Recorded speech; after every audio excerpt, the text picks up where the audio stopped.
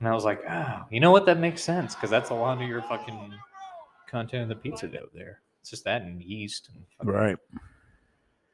So the water makes the water makes a difference, man, and it's good water. Like they have, like New York City has some of the best water. People told me that. I'm like, get out of here. And they're like, drink it. I drank it. And I'm like, well, not like, you know, taps. Oh, you're playing Louie Prima? Oh, you motherfucker. You're talking about New York. I know, but yeah, you understand that, like, when around the holidays, are we recording? Yeah, we're recording. Oh, shit. Yeah, I started it. Welcome. We're back. When, especially even now, like during the holidays, Thanksgiving, like when I was living up there, we drive down Macaroni. One of my favorites from him, actually, Pennies from Heaven. We do the old East Massachusetts tour. We go to Needham and Randolph and fucking visit family and shit like that. And my whole dad's side of the family is Italian, and then like one sneaky Scottish guy. And I mean, they're potent people. Let's be honest. They don't fuck around either. But there's a lot of Louie Prima that we listened to, and even as a kid, like I liked it. I still love it. I still love his fucking music. Yeah. Could you imagine like how much that guy got laid? Oh my god, it'd be ridiculous. Like I'm talking probably Elvis numbers. Yeah, of just guaranteed. Like, he was huge back in his day. You know, everybody. It's like why he's still around because everybody knew who he was. No, I still like we'll put it on. Really only in front of like other people I know that are telling. Listen to that band. Yeah, the big band music. People don't do big band music anymore. Like, this is like when it was changing, you know? Yep. Like you had that kind of sleazy kind of like big band, but kind of like bluesy, rock and rollish, you know? No, it was good. I love it. Yeah, I like. Yeah, because it's very instrumental. Like you have to be fucking talented. You have to be talented to play. Fuck yeah! Do you know how strong you have to be to play stand-up bass? You have to have the forearms of like a rock climbing key grip. Exactly. But yeah, Louie Prima there for you guys. Little Pennies from Heaven. Try to give the people the correct, so we don't get gigged too much. No. You know, we did kind of go. And you didn't play Zuma Zuma. Good for you. I did not. You played an actual. Not that I actually. I don't hate. Zuma. I just say I don't hate any of his songs. They're all fucking good. Yeah. But it's just when anybody is like, if they know about Louie Prima, that's like the one song like Angelina and Zuma Zuma. Yep. Well, that's the same. That's Angelina. That's that song. And then there's another one that's like he does the When You're Moon. When that they play it like Olive Garden. A big pizza pie. That's Amore. Yeah, that's Amore. I had to sing the whole song to get it out. Sometimes you just gotta get it out, man. Sorry. Dean Martin, that would have been the version that I knew. He used to sing that song a lot too. Yeah. That's Amore. I think Dean he actually had the biggest money with it, you know. Oh, fuck yeah. But yeah, Louie Prima, one of my favorites. Yeah, good choice on that one. So we're talking about New York. We are, yeah. So anyway, like after watching Louie's show and like I was like, and Louis C.K. Who? And Louis. What do you think? I was talking about Louis Anderson. Who do you think I'm talking about? You could have been talking about Louis Armstrong. I'm not sure. I could have been. I mean, also there's a lot of Louis out there, but not relevant. There is, but considering we don't have short-term memory syndrome here. Yeah. What? Like, huh? Where? Hey, a color TV. Oh, the short-term memory guy. We're not going into that right now. No. Okay. Dear God, stay focused for a fucking second. So like after watching the show a lot, and all the restaurants he recommended, and I went to, and they're all fucking amazing. But every time his show starts during the intro sequence, he's always eating this slice of fucking pizza in front of Ben's Pizzeria, which is right next to the Comedy Cellar. Oh. Yeah, it's in Greenwich Village. It's right next to the Comedy Cellar. Village. So, I mean, my whole thing was like, because it didn't look like that the way they shot it. It looked like it was a separate building. But I was like, I need to find that fucking pizza place. I looked it up. I'm like, Ben's Pizzeria was there. I looked it up. I'm like, oh, that's why he fucking eats there. Because it's right there next to the fucking Comedy Cellar. Before he goes in and does his set, slice of pizza. Go down and get a slice of fucking pizza. You know, that's get a little sustenance. Before you go out there. Yeah, I mean, Tells he was starving. But I mean, fuck it, man. Yeah. If that's your routine, Hey, Do it whatever. I have a routine, I mean, I like, I get up, coffee. I do not have a routine. I have a routine. Fucking all over the place. I always have to at least get up at least an hour or so before I actually have to get ready to go to work, so I can talk myself into going to work. Oh, you have to talk with yourself? Yeah, he's like, you can call out today. You can call out. They don't need you today. Yeah, I do that, but I do that as I'm getting ready. That demon. Well, he continues to talk to me till the end. Oh, sure. You can call him right now. You still got time. Up until you pull in and you shut the car door when you're getting out, you and you realize there's no turning back. I'm here now. But yeah, no, I get that. It's like you don't have to. You could take today off. Man, you could go ahead and just say. And man, that bed, you could just sleep and it feels so good. I got that new flu. I got the new flu. Yeah. It's the one that only lasts for 8 hours, and then you're fine.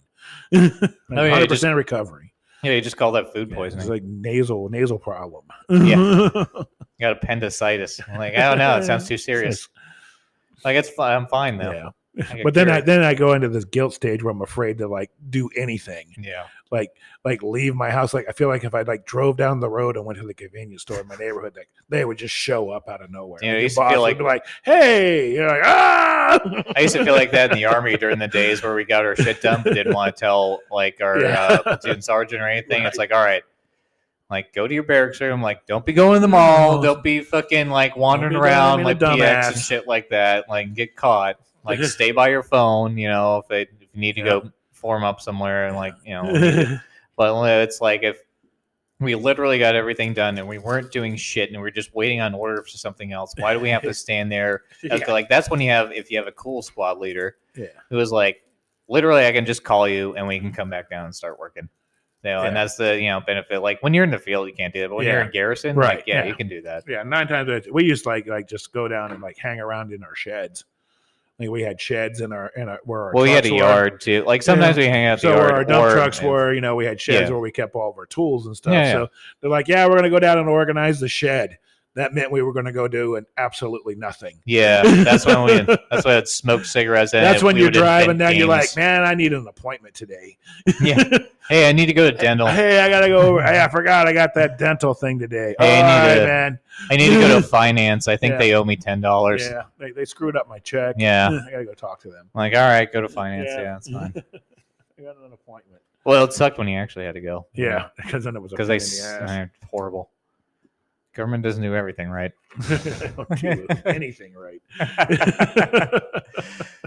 But anyway, back to eating in New York. So I go to Ben's Pizzeria, and it's fucking fantastic. And I went to the Comedy Cellar, obviously. I didn't go see anybody specific. And in fact, this is when Louie was really popular. I went down there, and the first comedian that came up, and he was like, I know what everybody's thinking, not Louie. All right. But he was really funny, and he had I still don't know who this guy was. And he gave me half a pizza at the Treetop Cafe. It's right above Comedy Cellar. I went there after that. Anyway, so it's so he gets up there, he's doing his set, and he's talking about, he's like, they just moved to New York a couple months ago. I'm walking down the street and I see this ambulance drive by, and this homeless guy flips him off. And when I first moved to the city, I would have been like, well, that's horrible that the ambulance is going somewhere to help somebody. Why would you do that? But it's but now I've been living in New York City for a while, and I'm like, yeah, fuck that ambulance driver. Fuck him. Motherfucker coming driving down here with his fucking sirens blaring and shit, trying to save people. But that's probably the more that's definitely a sign that you live in New York City is yeah, fuck that ambulance. Yeah. Fuck you trying to help somebody. The weird thing, what I noticed about New York, the different accents inside the city. Yeah, Brooklyn's different than Long Island. It's different than Staten Island, Queens. So it is. Yep. It's crazy. Different. Yeah. Well, that's when we said you have different areas that are not blended together. They're all separate. You can go to the Ukrainian Village, Little Italy, Chinatown, all this stuff. Same thing with accents. You can go to Brooklyn, Queens, Staten Island, Long Island. I pretty much everyone has a different accent. Much of a Brooklyn accent, but I did hear the Queens accent. I went into this store, and I was and the guy was like, "Hey man, you going to Spiders tonight?"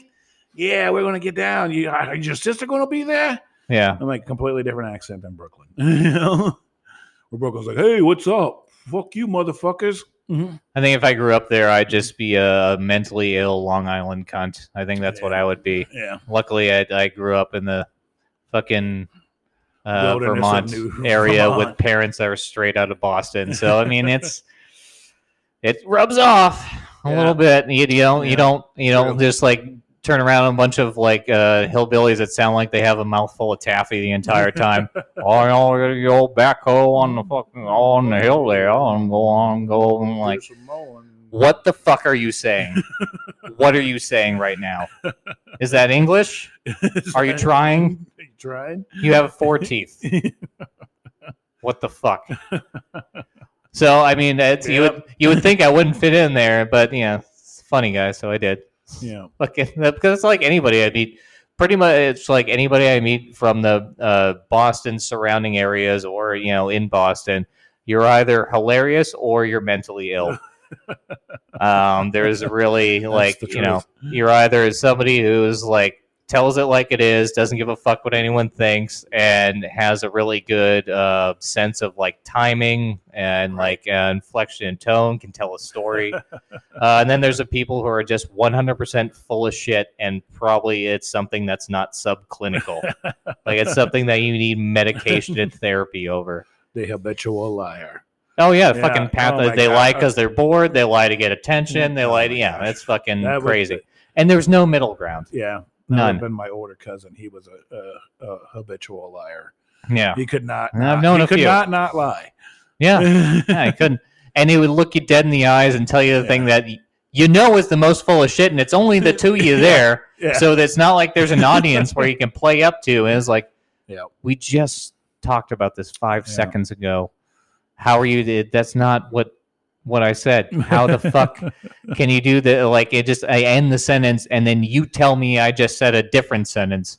Like something's gonna change because you said that. Right. It's like, you gaslighting narcissistic coward. Oh yeah. So it's like the funniest people or the biggest shitbags, and I think that's what creates the funny people. Because you either notice the craziness around you, and that's when you get really good at reading people, which I think is what makes you good at comedy. Yeah. Not to say I have anything to do with that. Just saying, like comedians in general, I think observation, the observation and being of the human nature.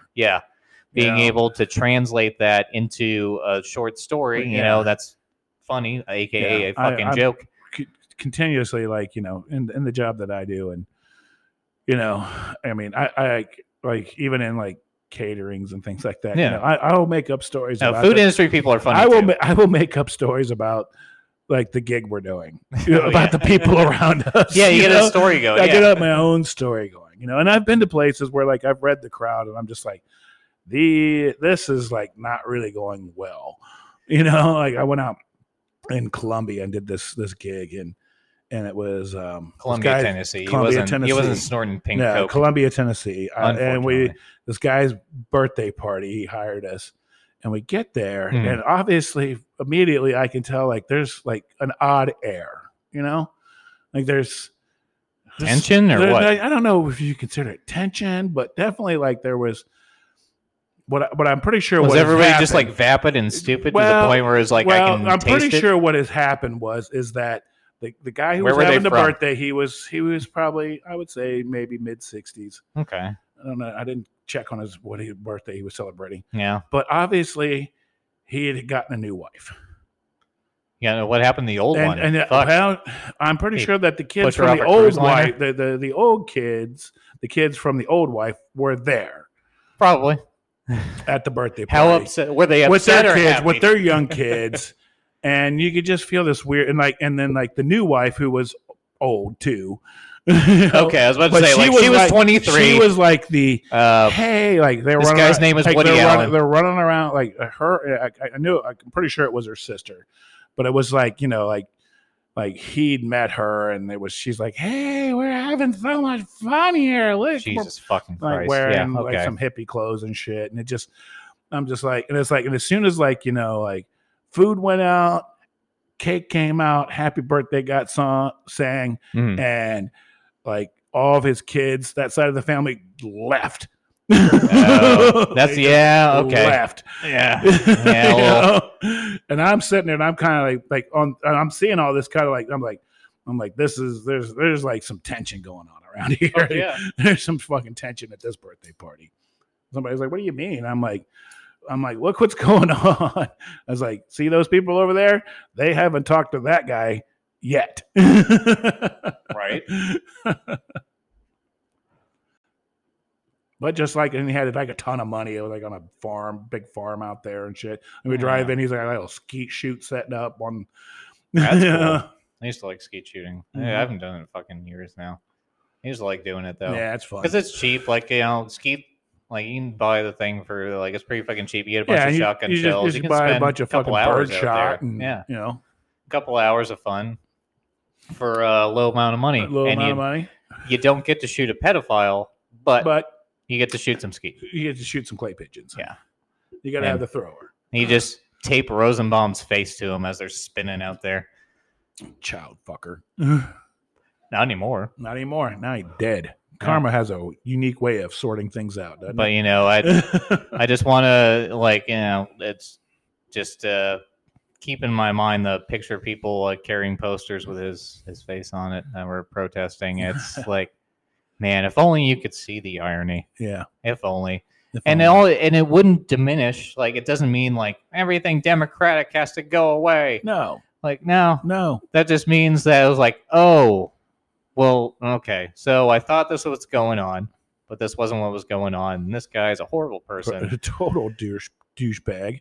So even if it was child fucker, even if it was hey, I made a bunch of stupid statements and then more information came out, you know what? I'm just not going to say anything anymore, which irritates me that people just pretend like they weren't there and shut up and run away. But at the same time, if that's the option over carrying fucking protest signs and doubling down on stupid bullshit, please just shut up and go away. Exactly. Because there's no fucking reality out there. When did ignorance become the new trendy? Norm? Trendy in the new norm. It's trendy. That's why. Yeah. It's one thing I've learned, I guess maybe being, I was listening to an interview with Quentin Tarantino, and he was talking about how, the 60s generation had that movement, and they had their music and Vietnam and all this and all the protesting and everything. They had that where, Gen X, what we had was TV.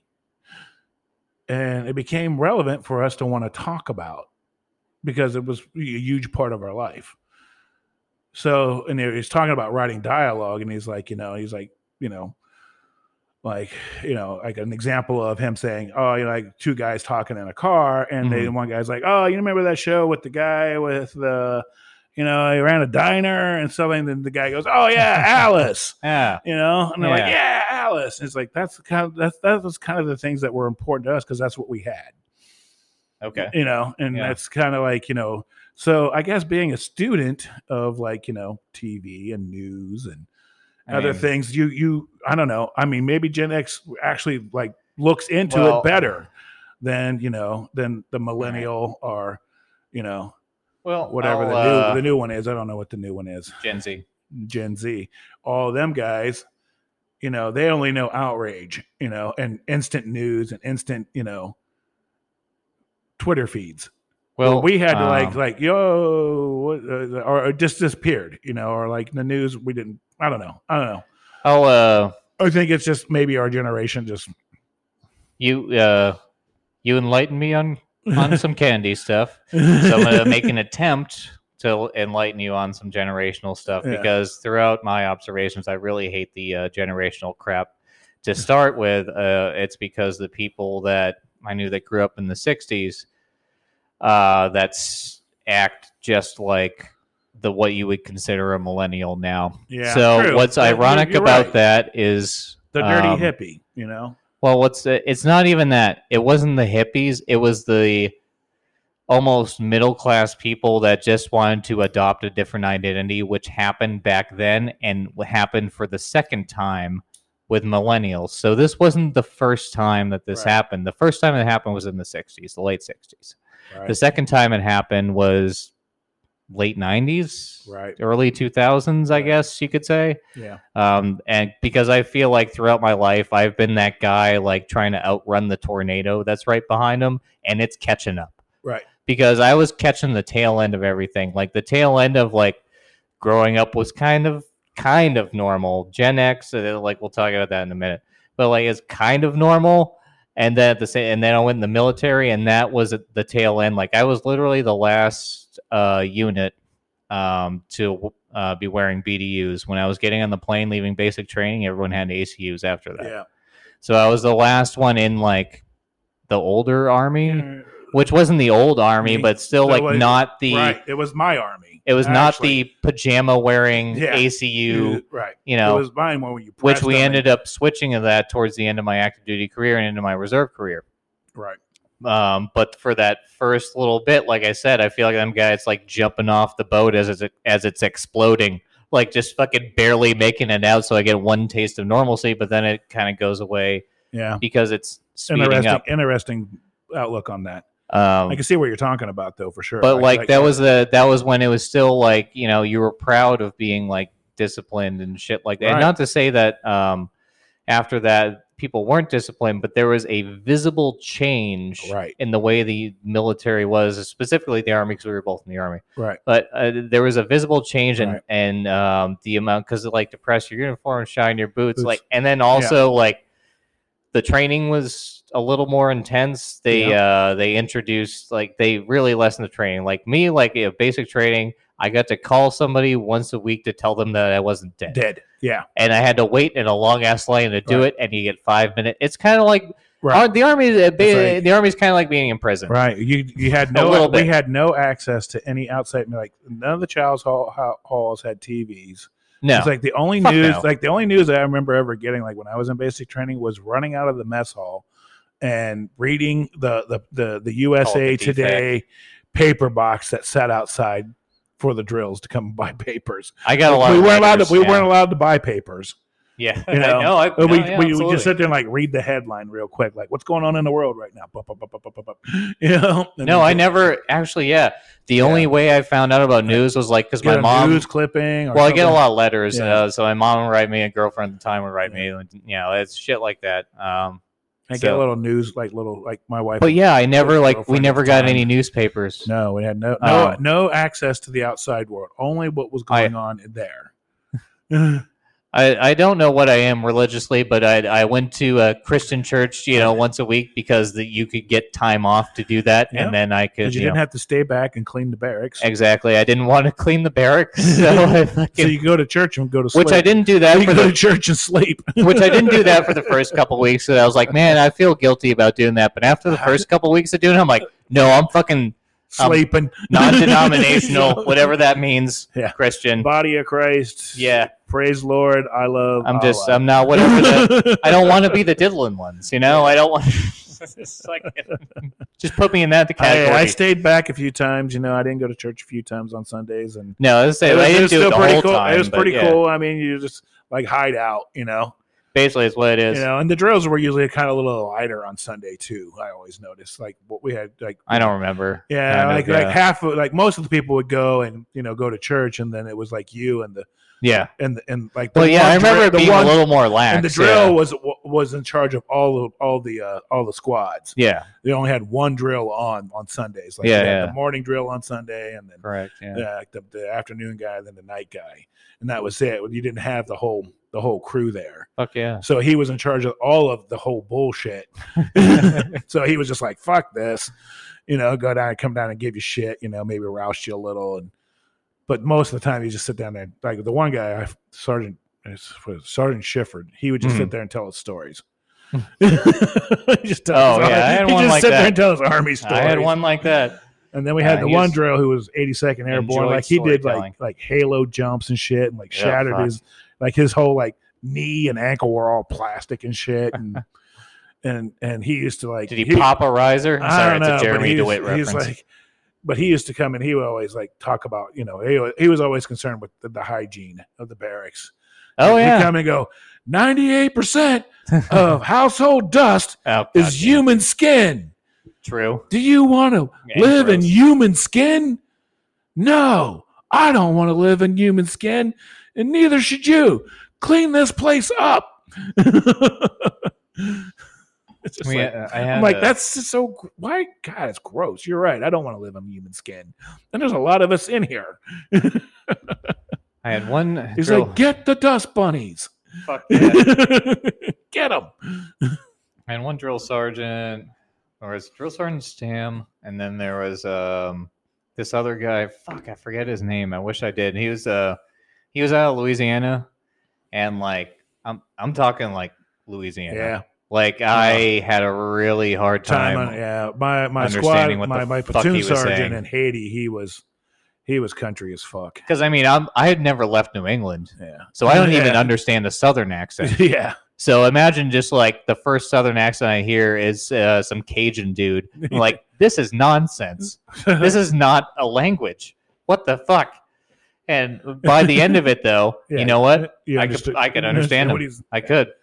But to start out with, like you're saying, he's kind of going over the schedule of how it works after we got the shit smoked out of us because we like just arrived and stuff like that. Yeah, like, that's what they do. They just fucking beat you down. The first week, they're just on you. Go PG, formation.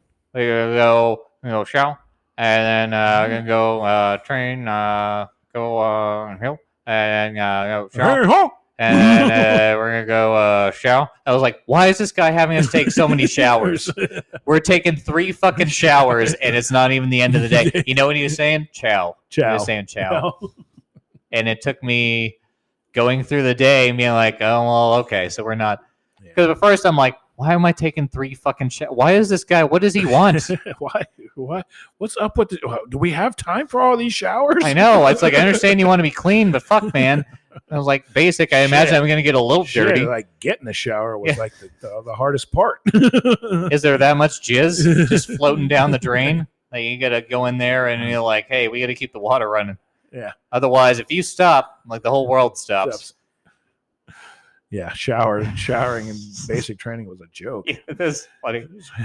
I had a couple of Puerto Ricans that I went to basic with. Those guys are hilarious. Vega and Hernandez, like they would always give each other shit and fucking. I could always talk to the Puerto Ricans because I was really big into cars and everything, and Fast and Furious was popular, so I was big into import cars, like Japanese imports. So I was like, if nothing else, if you find a Spanish guy, it's mostly the guys. I've known chicks that are in there too, but you can always talk to them about cars, because they're all into cars.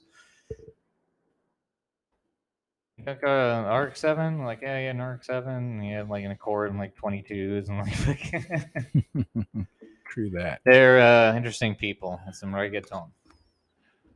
Yeah, I had some great times in the Army. I'm not gonna lie. It was like crazy, chaotic times, and I've had the best of times and the worst of times. Yeah, totally. It's true. The truth, Yeah. And we all kind of just bonded together. That was why it was the best of times. Yeah. Because if it wasn't, it would have been the worst of times the whole time. Yeah, that's very true. You got to split it up because if nothing else, like if I'm going out funny. Like if I'm going out and I know I'm going to die, I'm going to crack a joke and then, we're going to have that moment. And that's how I'd want to go. What do you got? What are you playing? What have you been watching? Oh. We were in my phone. Figure we roll it out. Since you talked about cars and loving cars, I love a car. I grew up in the car generation. Yeah. Because, Randy Newman says it the best. Does he? He does. Does he really? He does. What does he say the best? Because I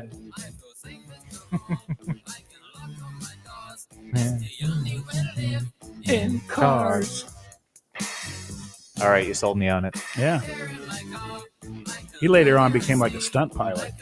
Yeah, which is fucking badass. Yeah, it's pretty badass. It is. Actually, somebody said, I think I heard somewhere that he actually going out on the road again. No shit. Yeah. That would be fucking cool. To see. Hell yeah. Because he had like tons of hits. Hell yeah. No, this is uber 80s. Yeah, that's actually music. Like 78, I think, or 79. Oh shit. I'd say. My full of shit twice. Yeah, I mean, it is viewed as the quintessential 80s song, though. I thought that was I